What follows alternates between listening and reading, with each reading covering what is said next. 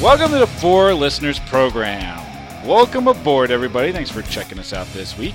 What up, everybody? I'm Spear, and on the mics with me this week is the Z-Man. What is up, Z? Boom, boom, boom, boom, boom. Ba-dee-doo-doo-doo. Boom, boom, boom, boom, boom. Ba-dee-doo-doo-doo. All right. That's fantastic. No Ganthor tonight. Ganthor is off doing whatever Ganthor does whenever he's not doing this. Z-Man, what do we got on tap this week? We got a guest waiting in the wings. What do we got on tap? For me, I've gone to a couple improv shows, and for me, there's so much anxiety as an audience member in improv shows that something must be done about improv. Something must be done about improv. Yeah. And to help us out, we have a friend of mine who has been taking improv classes for the last year. Let me bring in my buddy here, Nick. What's up, Nick? Hey guys, how's it going? What got you into improv, Nick? There's a long story, I guess, that kind of led up to it, but the short version of it is I wanted to be a more confident speaker and get over things like social anxiety, and eventually I kind of worked up to a point where I'm like, all the advice I heard was improv's really good for this stuff, and at some point I wanted to do stand-up, and I didn't want to be alone on stage, so I figured improv would be the first kind of natural step in that direction. Well, as would a podcast where we literally have maybe 3 to 5 dozens of people. It's a little low-risk environment. And they can't even see me here. They can't even see you, man. We're big time. Dozens of people are waiting for the show to get published. Come on now, got to get going. So how do you feel like it's been helping you so far? I mean, you've been doing this for about a year now. Do you feel more confident in terms of public speaking? Oh, yeah, totally. There are some people that I met around like when I started 101, and they haven't seen me for like 6 or plus months or so. And like even they said that I just carry myself differently now. I think a lot of the main things that you kind of get out of the way in even just like a 101 course is, just how to connect with your emotions and stuff that you don't normally, access on a typical day. I think the key thing that you learn early on is that the only wrong move is to not make one. And even then, if you have anyone else in the scene, they're still gonna cover for you. It's true that it's a team effort. If you're up there with a group of people, if you goof up, there's gonna be somebody right there to pick you up when you fall down. And just continue the scene moving. Either that or the director will call the scene early and just get you the hell out of there. You know what I mean? Yeah, and especially if you're doing like a run of scenes or whatever, your teammates are going to see, how a scene's going, and if it needs help or if they need someone to come on and support them or support them from the sides or even just edit the scene. There's so many options available, depending on your format. Yep. My mother in high school made me go as a freshman. Made me go to this improv thing. I had no interest in going. I was kind of introverted at the time. Nobody will believe this. What? Yeah, at the time I was kind of introverted, and I didn't want to be a part of this. So I remember very distinctly leaning up against the wall, watching all these people kind of gather. And it was like, oh, my God, what the hell am I doing here? But my mother said, this will be good for you. You're going to go. You're going to learn how to get up in front of a group of people. You're going to learn how to speak in front of a group of people. Go. And I'm like, okay. And you know what? That might be the best thing my mom ever did for me. It might be I don't even want to know what the best thing that my mom did for you guys is. You can leave that alone. But the best thing that my mom ever did for me was to send me to the improv thing, because it really did help a great deal with my my public speaking. Improv I recommend it to anybody. It's nice that your mom wanted to share her trade with you. You know, like getting in front of a camera and on stage. Yeah, getting in front of a group of people. Yeah. Have you ever done naked stand-up?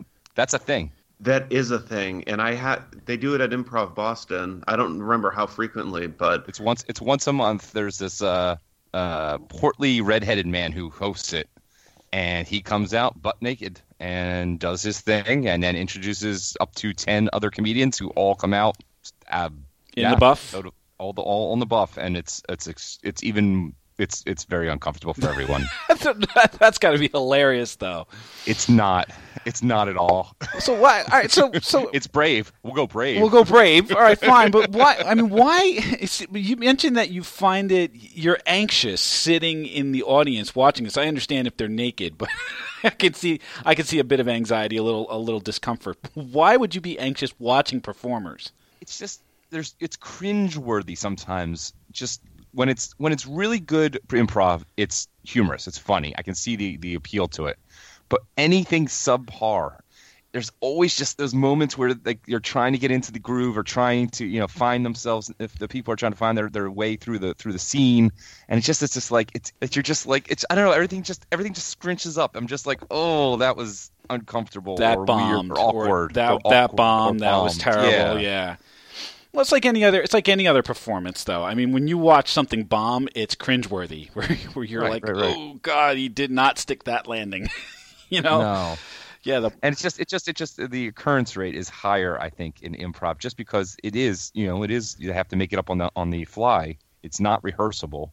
You can rehearse the types of games or the types of scenes you're going to do, but you're never going to be able to rehearse the actual content. Actually, is that true? I know they always say that they don't rehearse, but do you guys ever have come up with pre-arranged skits? None of the content is ever rehearsed or planned ahead of time. Like sometimes you might get an idea of something cool to do on stage next time you're up there, but you never do it. It's poor form, and honestly, if you're like quote truly doing improv, it's not even going to come to mind when you're on stage because you're going to be so in the moment.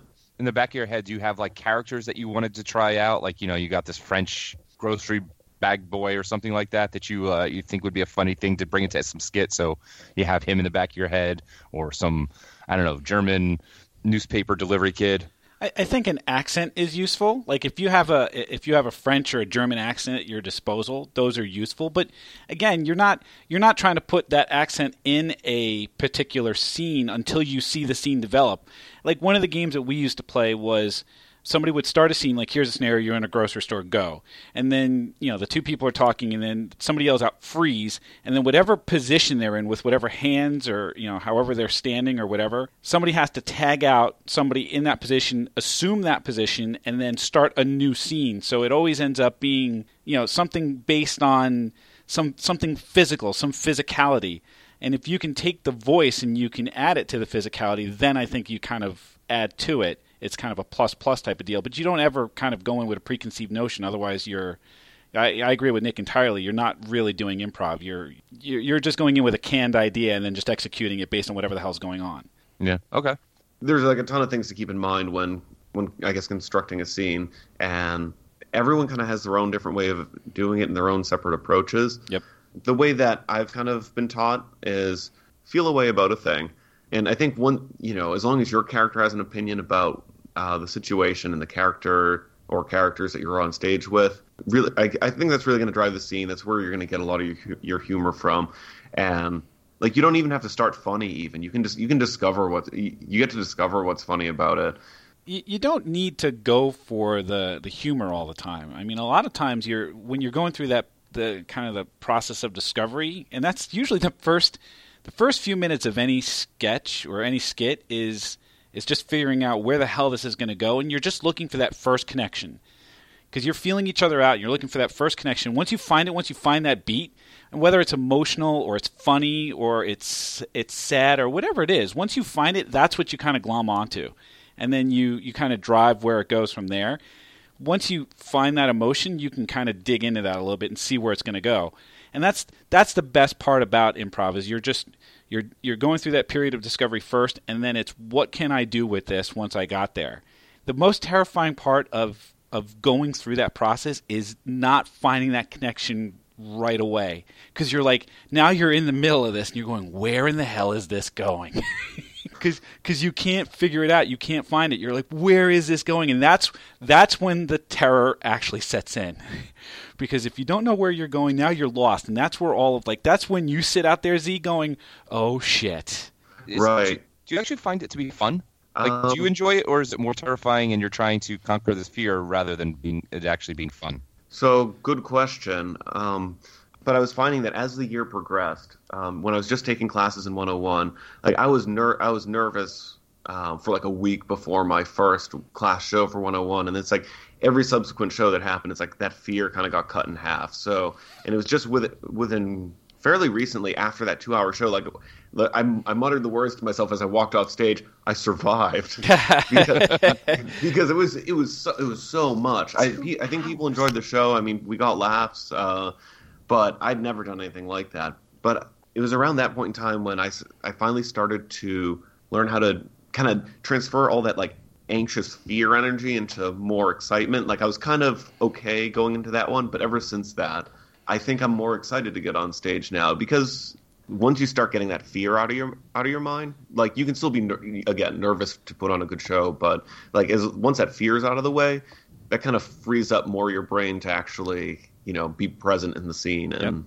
do your best work. Yeah, absolutely. And then when you're trying to come together with a group, are you just literally just taking any group you can get into, or are you trying to craft a group? Are there like positions in an improv troupe that you're trying to fill? Is it like the guy who's good at I don't know, making songs, is a guy who's good at impersonations, or like you said, foreign accents and things like that?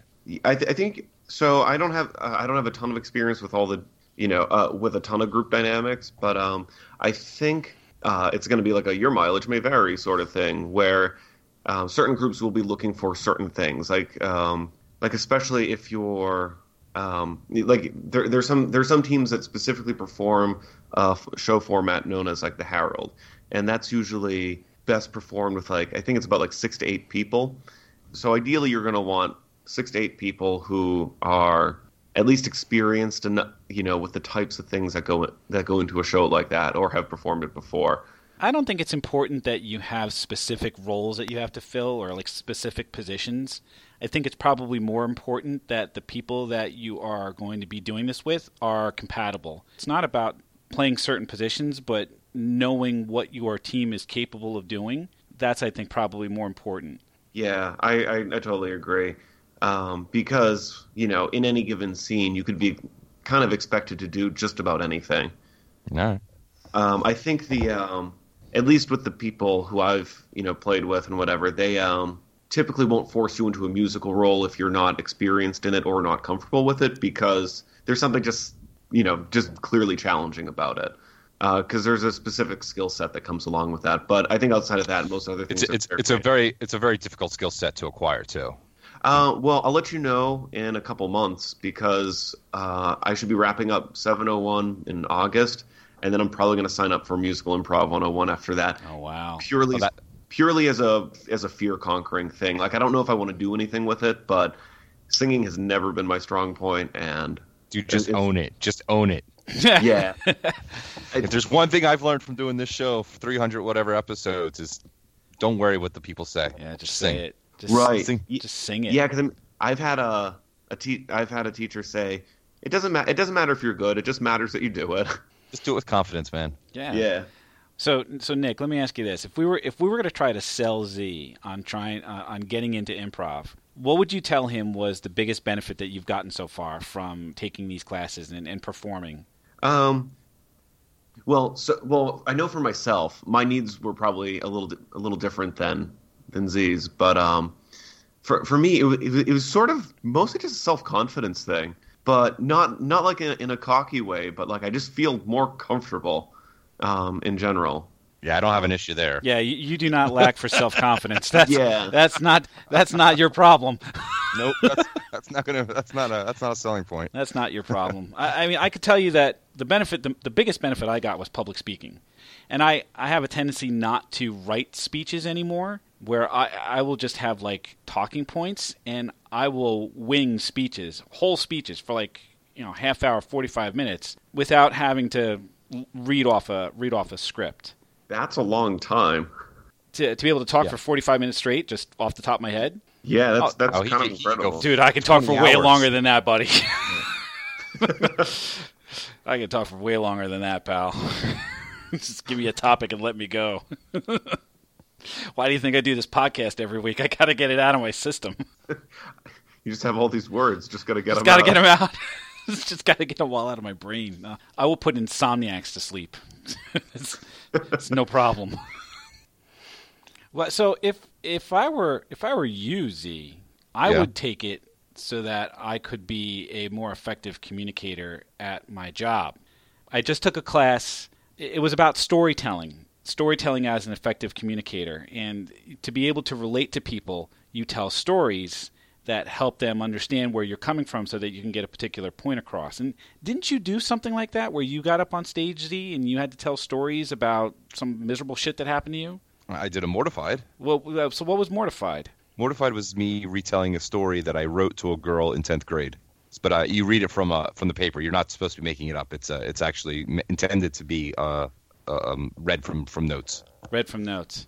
So the Moth is my next challenge, and I want to do a Moth show, and that is real stories told live without notes. So there you go. So you're going to have to be able to think on your feet there, but it's a rehearsed story. It's a story you know. Well, sure, but it's going to be, but it's going to be you'll ebb and flow with it a little bit rather than reading it off the notes. Sure. Yeah. Well, that'll be fun too. I don't have any concern with that. I'm just trying to. I need to take the time to hone the story down because you have to get it under 5 minutes, and I have to find the right theme. So the Moth has themes each night, so I'm just waiting for a good theme that it's applicable to. What kind of themes have they had? They'll do things like death, or they'll do scary, voodoo. I don't know. They come up with whatever. Mystified. They'll have weird, random words. Mystified. Yeah. I would talk. Time we were mystified. Every time I come across a woman. And they make no sense. I am continually mystified. What else do you want to touch on? One quick thing about skills that you can develop through improv, and I think this one is often really overlooked, like to the point that I almost forgot to bring it up, it really helps develop your listening. Yes. Because I think a lot of the time when we think about improv, we're talking about people being funny like on stage, and whether it's coming up with like just the right line at just the right time or whatever, but a lot of it is listening to what everyone else is doing and kind of making sure you're actually paying attention to what everyone else is doing, and you're just not doing your own personal show that just happens to have other people in it. Yeah, that's very true. Yeah, it just helps you be a better conversationalist, helps you be a better communicator. All of this comes under the guise of being a better communicator, either from a performance perspective or just kind of in the rest of your life. Yeah, totally agree. So get in there, Z. Get yourself a class. Maybe. Not feeling it. Not feeling it.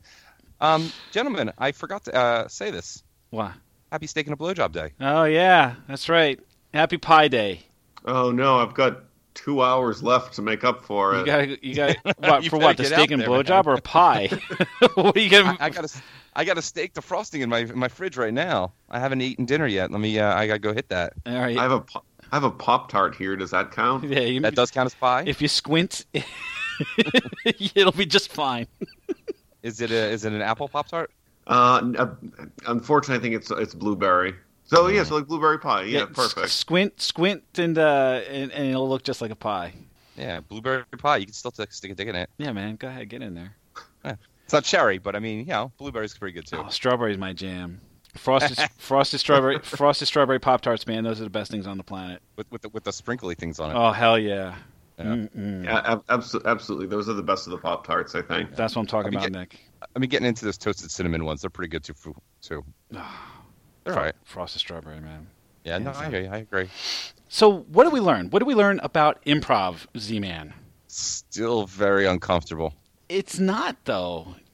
It can be, but it's not. You know what the best audience is? The best audience is the giving audience, the one that will, not cringe when something goes awry on stage.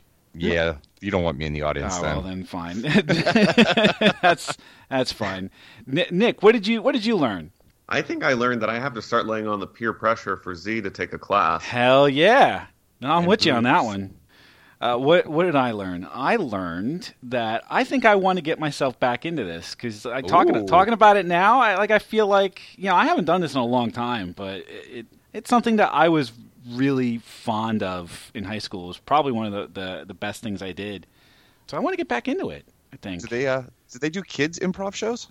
Yes. Oh yeah. Could you do like a Daddy and Me kids Oh improv? my God, my kid's life is improv. That's all he does. I know is it improv. is. That's what I'm saying. He would go nuts for this. Holy shit!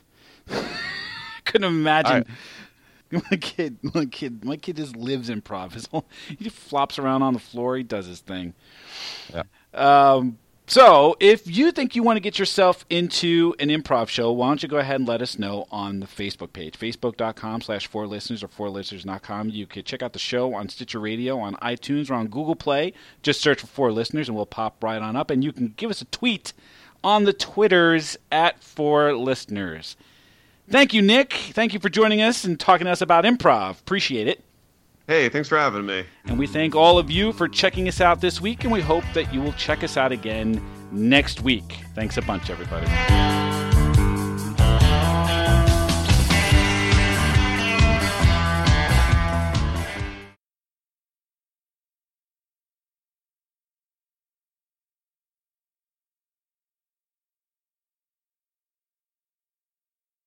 Yeah, but chicks, funny chicks are, funny chicks are awesome. I'm gonna Funny. I'm gonna generalize that a little further for you. I'm gonna funny, just go like confident chicks. let me generalize, and I'll just say, I think just funny people are awesome. Well, Funny people are awesome. How about that? All right, funny people are awesome. Funny, confident people. But if they have boobs, they're even better. Boobs make things better. Everything is better with boobs. Everything's better with boobs.